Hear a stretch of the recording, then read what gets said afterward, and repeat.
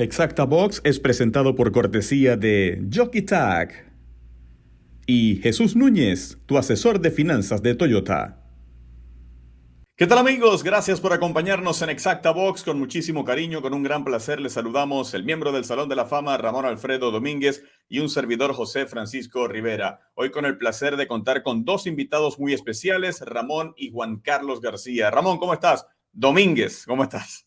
Yo muy bien, gracias, pero le doy la palabra para que continúe mi tocayo Ramón y su hermano Juan Carlos. Saludos, muchachos, ¿cómo están ustedes? Hola, buenas noches. Un saludo para todos. Muchísimas gracias por esta oportunidad. Buenas noches, saludos. La verdad que es un verdadero placer estar en este programa con ustedes. Y bueno, aquí estamos para conversar. Bueno, señores, muchísimas gracias por su tiempo, por estar con nosotros. Es muy propicio conversar en este momento con dos personajes como ustedes, porque después de lo que ocurrió en la Serie Hípica del Caribe en Puerto Rico, pues obviamente se han escuchado cualquier cantidad de comentarios y sobre todo hay muchas opiniones divididas respecto a lo que fue la actuación de Venezuela, respecto a lo que fue en general el clásico como tal. Y queremos conocer de primera mano, en las voces de dos de los protagonistas, su opinión acerca de lo que fue el Clásico del Caribe, lo que fue la representación de Venezuela, pero vamos a arrancar, vamos poco a poco y en primera instancia, al menos mi primera pregunta es, a juicio de ustedes, ¿cómo calificarían lo que fue la experiencia de este Clásico del Caribe 2021 corrido en Puerto Rico? Bueno, pues como experiencia de trabajo, espectacular, porque yo había ido a Miami, no había ido a trabajar fuera a Puerto Rico, mi hermano igual. Eh, es difícil cuando tú sales de tu país a representar, porque por supuesto cambia tu ambiente de trabajo, tu tranquilidad, pues. Ya llegando a Puerto Rico, el clima es muy diferente aquí a Venezuela, el de Caracas, donde está acostumbrado nuestro caballo. Ustedes que han tenido oportunidad de ir a Puerto Rico saben que llueve cada rato, pues. Hay mucha humedad. Y bueno, los caballos, eso al principio les pegó un poco. La cuarentena fue ruda, fue una cuarentena fuera del hipódromo, a unos 25, 30 minutos más o menos, en una finca. Y bueno, allí no pudimos entrar nosotros. Los únicos que autorizados por Venezuela eran Oscar González y el jockey Giancarlo Rodríguez. Y ellos fueron los que se encargaron más o menos los 9 días, porque de paso tuvimos 9 días de cuarentena, no 7 días que era lo que nos tocaba, sino 9 días en ese clima hostil. Entonces, bueno, ya por ahí, como quien dice, empezaron las complicaciones para nuestros animales. Ya se dieron cuenta, el caballo Valracio no pudo correr por una mala atención, el caballo no fue atendido en la cuarentena, que debieron haberlo atendido. El caballo de mi hermano, el de Froix, una cortada aquí en la ceja donde tuvieron que agarrarle 14 puntos. Y mi caballo José Enrique llegó con las patas sumamente inflamadas, con unas cortadas en las patas que nadie nos explicó ni nos dijo en qué momento se lesionaron los caballos, en qué momento tuvieron el inconveniente los caballos. Gracias a Dios de tanto, como quien dice, fastidiar a la gente. El día sábado nos dejaron salir los caballos porque querían dejarnos los caballos hasta el día lunes metidos en esa cuarentena donde ya lo agradecí en un chat que teníamos, pero ahora lo voy a hacer público aquí. El entrenador Oscar González y el jinete Giancarlo Rodríguez fueron los encargados de mantener nuestros caballos en las condiciones que pudieron, pues porque tampoco fue permitido hacer mucho con los caballos. Y sí me comentaba Oscar que tanto el caballo, el de Frois, que es un caballo que pesa 550 kilos, y mi caballo José Enrique, que es un caballo que pesa 510 kilos, tenían que agacharles la cabeza a los caballos para poder meterlos en los puestos. Imagínate tú el tamaño de los puestos donde estaban metidos los caballos. Tocayo, me llama la atención eso que tú dices que permitieron que entrara Giancarlo Rodríguez, el jinete, y ¿por qué no dejaban que ustedes entraran ahí? No estaba autorizado por los federales. Eso era siempre la excusa que nos ponían, que eran los federales que no permitían esto, que no permitían aquello. Permitían dos personas de la delegación para ver los ejemplares y ellos fueron los dos designados porque fueron los primeros en llegar también. Okay. El veterinario que le tocaba viajar con los caballos, el doctor David Rodríguez, lamentablemente cuando se fue a hacer la prueba del PCR salió positivo y él tuvo que quedarse una semana más. Y entonces las únicas dos personas que estaban allá de parte de Venezuela eran Oscar González y Giancarlo Rodríguez. Fíjate tú que Oscar pedía que por favor lo dejaran entrar para ponerle antibiótico al caballo, para ponerle analgésico, y no lo permitieron. No se le pudo hacer nada al caballo hasta pasados 5 o 6 días. Inyectarle tratamiento fue cuando llegó al hipódromo. Antes no permitieron nada. Lo único que hicieron fue ponerle unas grapas en el corvejón, ponerle las grapas al caballo de mi hermano en el ojo, y el mío, bueno, gracias a Dios no fue herida de consideración de agarrar puntos, pero tampoco dejaban curarlo. Cuando los caballos llegaron al hipódromo, por ejemplo, a José Enrique llegó con las dos patas traseras inflamadas completamente y con las cortadas, pues no le habían curado, no le decían nada, porque no lo permitían. Ramón, ¿cómo diferenciarías tú o marcarías una diferencia entre la cuarentena de Puerto Rico y la cuarentena de Gulfstream? No hay comparación, hermano, no hay comparación. Primero que todos los años yo pregunté cuando estaba allí, yo pregunté dónde hacían la cuarentena normalmente y me dicen, la cuarentena se hace aquí donde están los caballos ahorita. Mi pregunta fue, ¿y entonces por qué este año nos sacan a nuestros caballos hacia aquel sitio? Los caballos de México hicieron una cuarentena en el hipódromo de Miami, que ahí donde se hace la cuarentena cuando vamos a correr a Estados Unidos, llegamos allí. Hicieron la cuarentena allí e ingresaron a Puerto Rico el día jueves y ya el día viernes estaban trabajando. O sea, y esos caballos estaban aparte de donde estaban los caballos nuestros. Los caballos de México estaban solos en un sitio, los de piroplasmosis estaban solos en otro sitio, y los caballos de Panamá, el caballo de Ecuador y los caballos de Venezuela estaban todos encerrados como en donde estuvimos, que los 3 primeros días tuvimos que trabajar con guantes, con botas especiales, con traje, con ese calorón inmenso que hacía allí, y entonces nos tenían allí. He escuchado muchas personas que en el fondo me parece como que no fueran venezolanos, porque hablan como que, no, sí, porque México sí corrió bien y porque Puerto Rico corrió bien, pero es que no pueden comparar las condiciones de cuarentena ni de trabajar que tuvimos nosotros con las condiciones que tuvieron los caballos de México y los caballos de Puerto Rico. Era totalmente diferente el mundo que vivieron esos animales y el mundo que vivieron los caballos nuestros. Vuelvo y te repito, nosotros tuvimos 9 días en cuarentena y gracias a Dios que nos dejaron salir el día sábado. Los caballos de México llegaron el jueves y ya el viernes estaban trabajando. Juan Carlos, buscándole una explicación lógica a esto, basado en lo que tú pudiste observar, ¿habían establos vacíos en el hipódromo Camarero donde ustedes hubieron o pudieron haber hospedado sus caballos, meter los caballos ahí, o estaba totalmente lleno todos los establos que de verdad que había que buscar algo alterno fuera del hipódromo? Bueno, básicamente no nos quejamos del lugar donde estábamos en la cuarentena. Sabemos que fue algo improvisado para el momento. Fue una cuarentena construida para, o sea, o acondicionada para este evento. Pero fuera del hipódromo, o sea, fuera de la cuarentena, quizás había puesto. Pero lo que más nos molestaba o nos incomodaba a nosotros en el trabajo era el horario, las restricciones que teníamos. O sea, teníamos un horario para trabajar de 7 a 8 de la mañana y, o sea, esa era la hora, no podíamos salir en otro momento. Llueva, trueno, relampaguee, había que trabajar a esa hora. Y otra cosa, o sea, los demás caballos, fuera, o sea, que no fuesen Panamá, Venezuela y Ecuador y República Dominicana, podían trabajar a la hora que fuera. O sea, lo que más se reclamó en ese momento fue el horario que nos estaban metiendo, porque a esa hora es donde estaba más caliente la pista y lógicamente nuestros caballos iban a sufrir porque vienen de un clima fresco. Pero no, bueno, X, nos estaban tratando como si tuviésemos los caballos con piroplasmosis cuando nos habían hecho unos exámenes para descartarla. La mayoría de los caballos o todos los caballos de la delegación venezolana salieron limpios en el examen y igualito fuimos tratados como si tuviéramos caballos con piroplasmosis. Entonces, Entonces, ahí hubieron, disculpa, continúa tú, Juan Carlos. hubieron varios detalles aparte de ese, como por ejemplo, en varios días se nos fue el agua, en horas importantes de la mañana, para terminar de bañar los caballos, reponerles el agua que se iban a beber. O sea, sabemos que el líquido es vital como para nosotros, también para los animales, es muy importante. Y tuvimos la escasez, pues en varios momentos. No hubo preparación para la cantidad de caballos que había ahí, no hubo la preparación correcta para que nosotros no sufriéramos ningún desgaste por eso.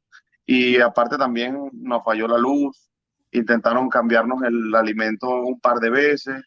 No todo fue malo porque hubo muchas personas que se nos acercaron, personal de la seguridad del hipódromo de Camarero y varios puertorriqueños que nos tendieron la mano de forma de trabajo, pues, un entrenador que se llama Luis Lionel y principalmente en mi caso, pues el groom que pude elegir para la yegua cañonera que fue un muchacho llamado Xavier. Ellos prestaron la mayor de las colaboraciones y o sea, nos trataron, fueron unos buenos anfitriones, pero el entorno donde estábamos estaba algo difícil, pues, o sea, eran condiciones duras para nuestros ejemplares. Quiero simplemente aclarar que la razón por la cual yo pregunté eso es porque estaba buscando alguna razón por la cual los ponen a usted a estos caballos venezolanos o a estos otros caballos también que ustedes mencionan de estos otros países afuera del hipódromo, sabiendo que era algo, si tú me dices que, es que están en una escuadra extraordinaria, que es muy acogedora, que era de verdad lo mejor para el ejemplar, uno dice, ok, chévere, querían de verdad darle un servicio extraordinario al caballo, que el caballo tuviese, pero tú dices que los caballos incluso tenían que echar la cabeza para poder pasar para No, el establo no, con no, una no. cuestión de Esto que fue en la cuarentena que le hicieron fuera del hipódromo antes de venir a Camarero. Ya en Camarero las instalaciones eran, o sea, tenían el tamaño adecuado.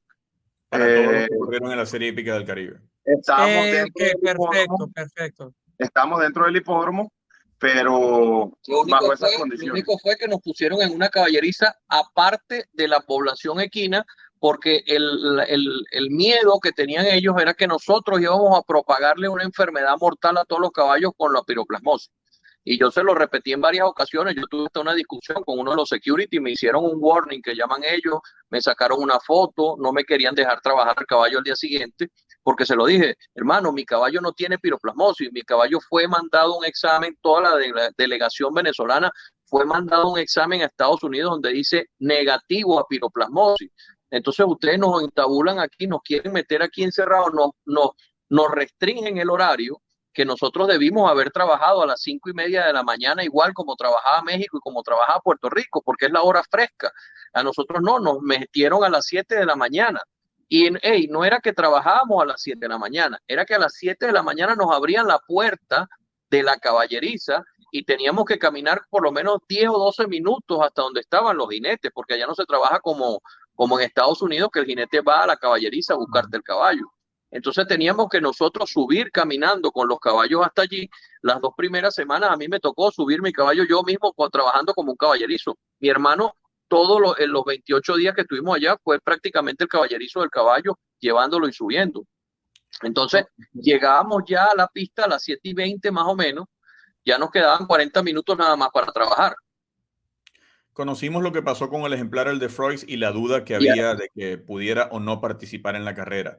Pero les pregunto, en función de todas estas condiciones, ¿cruzó por la mente de ustedes la posibilidad de dos cosas? Primero, retirar los ejemplares, retirarse de la carrera en virtud de las condiciones que estaban viviendo.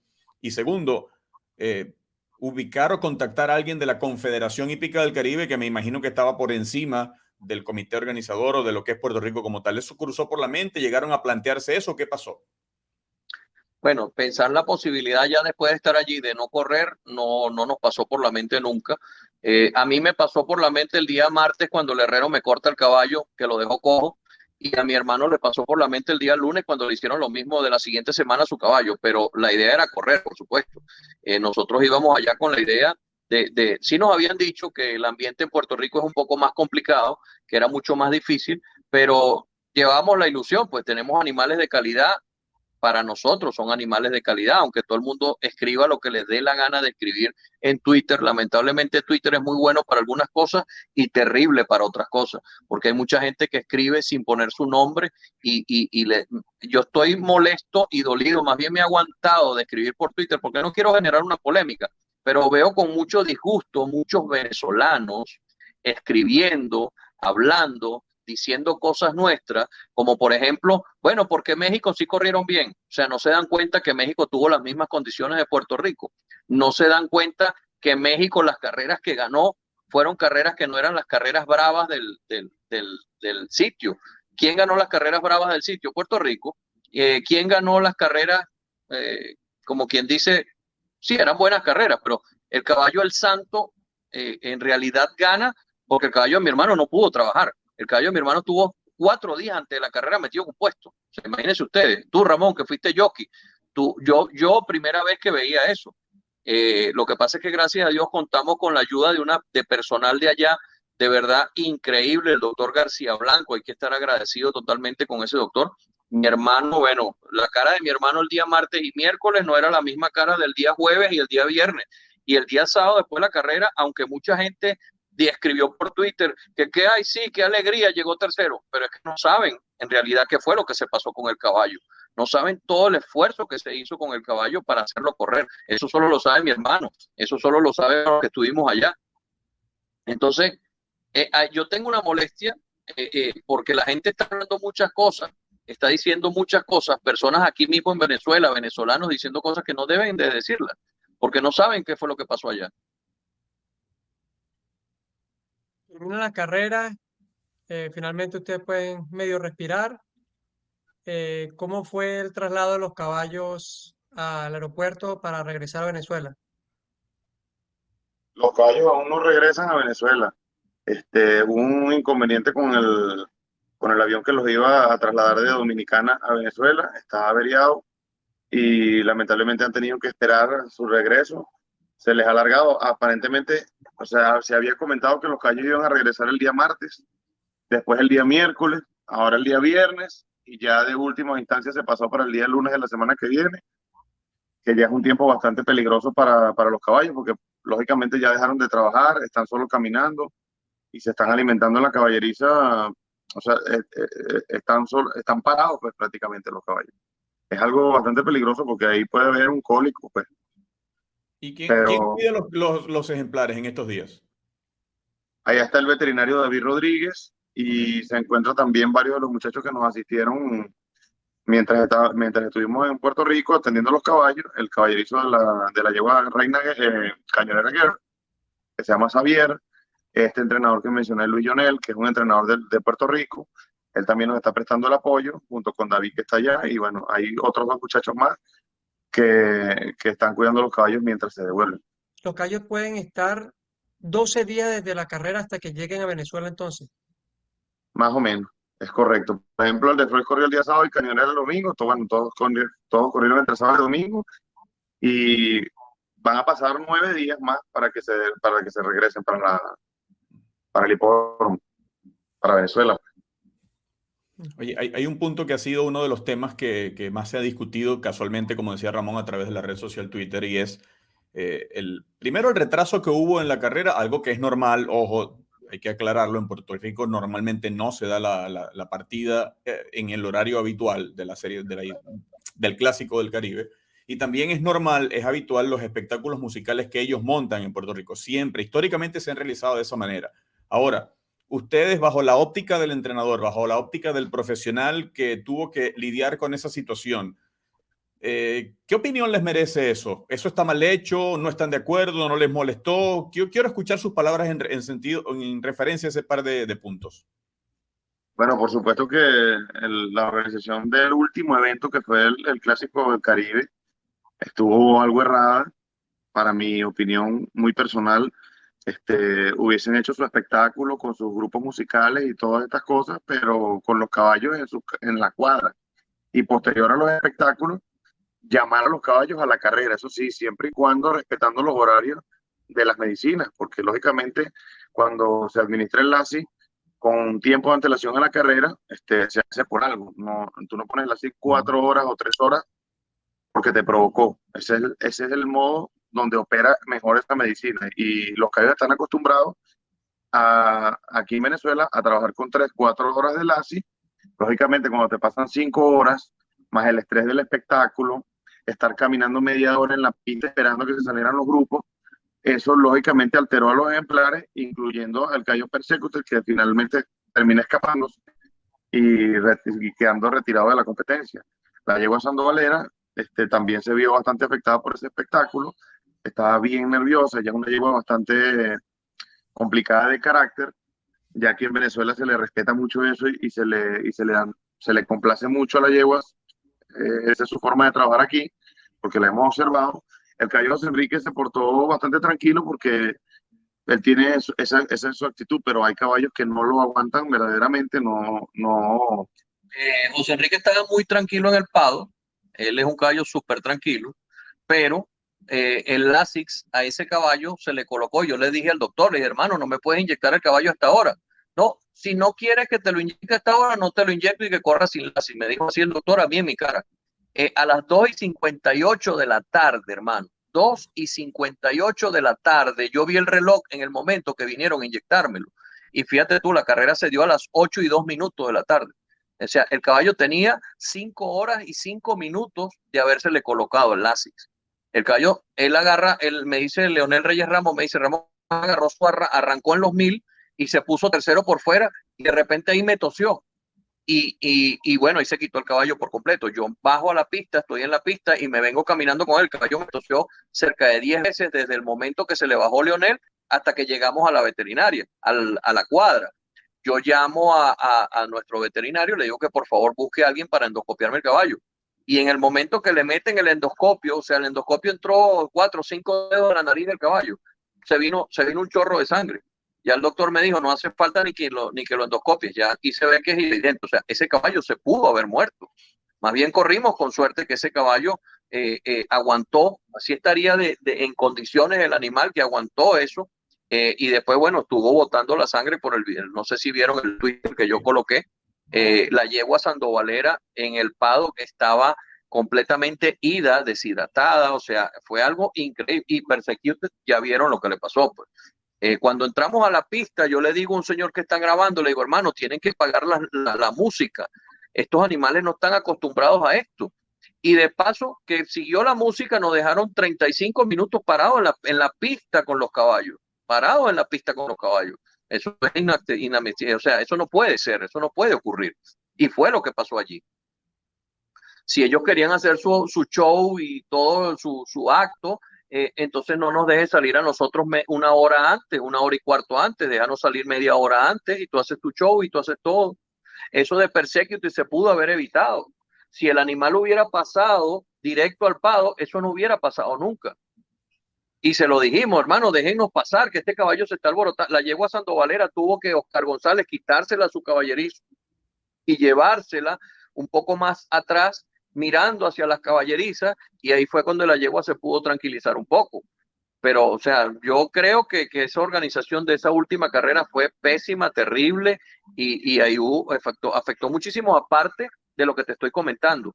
La puesta del Lasix 5 horas antes, eso es mortal. O sea, porque el medicamento te hace un efecto a 1 hora.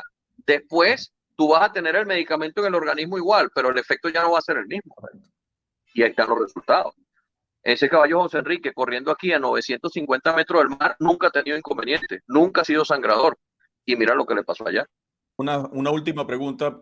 Ramón, Juan Carlos, ustedes investigaron, averiguaron, se supo si el medicamento Lasix se administró exactamente a la misma hora para todos los ejemplares que competían en la prueba. Bueno, no lo averiguamos, pero viendo las restricciones que nos tenían a nosotros, me imagino que el veterinario primero vino a donde nosotros y después fue a inyectar los otros caballos, porque nosotros no nos permitían nada. O sea, fíjate, el caballo de Froix se les pidió permiso que nos dejaran llevarlo a la piscina, tampoco lo permitieron, porque le íbamos a acabar con la población equina que tenía Puerto Rico, según ellos, por el detalle de la piroplasmosis. Entonces yo me imagino que vino un veterinario a inyectar el Lasix a nuestros caballos primero, porque no iban a aceptar de repente, y después habrá ido otro veterinario a aquellos animales. Y acuérdate que los de Puerto Rico estaban en su caballeriza. Me imagino que allá habrá sido otro tipo de manejo. Pero yo, Ramón García, te puedo certificar que a mi caballo le pusieron el Lasix a las 2:58 de la tarde para correr a las 8 de la noche. Y eso yo se lo digo al que sea y lo certifico. Claro.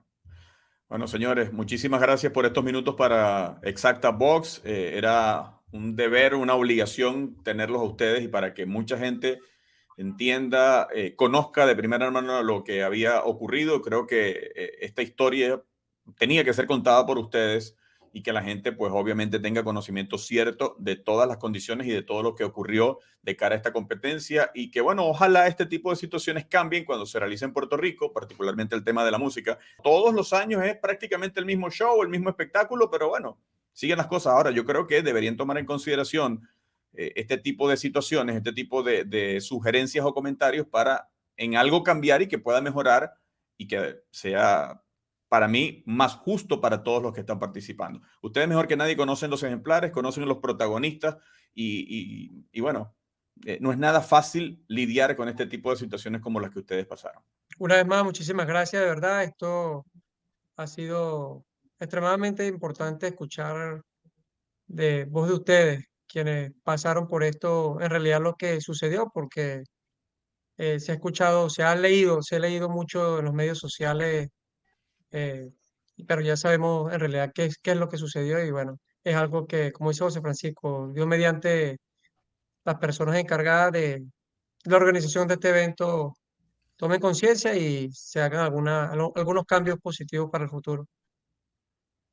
No, estamos seguros de que va a ser así.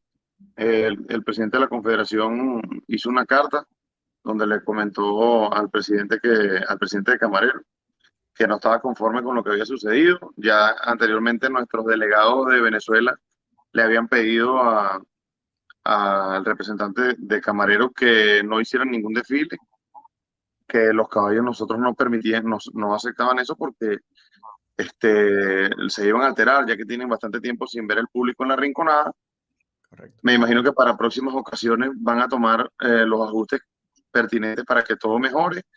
Y bueno, esperemos que el año que viene, cuando sea acá en Venezuela, podamos montar un espectáculo realmente de altura y con un respeto bastante grande para el principal protagonista, como lo es el caballo. Es así. Señores, muchísimas gracias Ramón y Juan Carlos por estar junto a nosotros en Exacta Box. Les invitamos a que se suscriban a nuestro canal de YouTube para que disfruten lo mejor del hipismo, para que estén aquí con los profesionales, con los protagonistas de este deporte de los reyes que tanto amamos. Muchísimas gracias, muchachos, por estar junto a nosotros. Gracias a ustedes. Un saludo. Bueno, muchísimas gracias a ustedes. Buenas noches, que estén muy bien. Un gran abrazo. Igualmente, un gran Gracias, abrazo. Nos despedimos, el miembro del Salón de la Fama, Ramón Alfredo Domínguez, y un servidor, José Francisco Rivera. Gracias por acompañarnos. Nos reencontraremos, Dios mediante, en una próxima ocasión.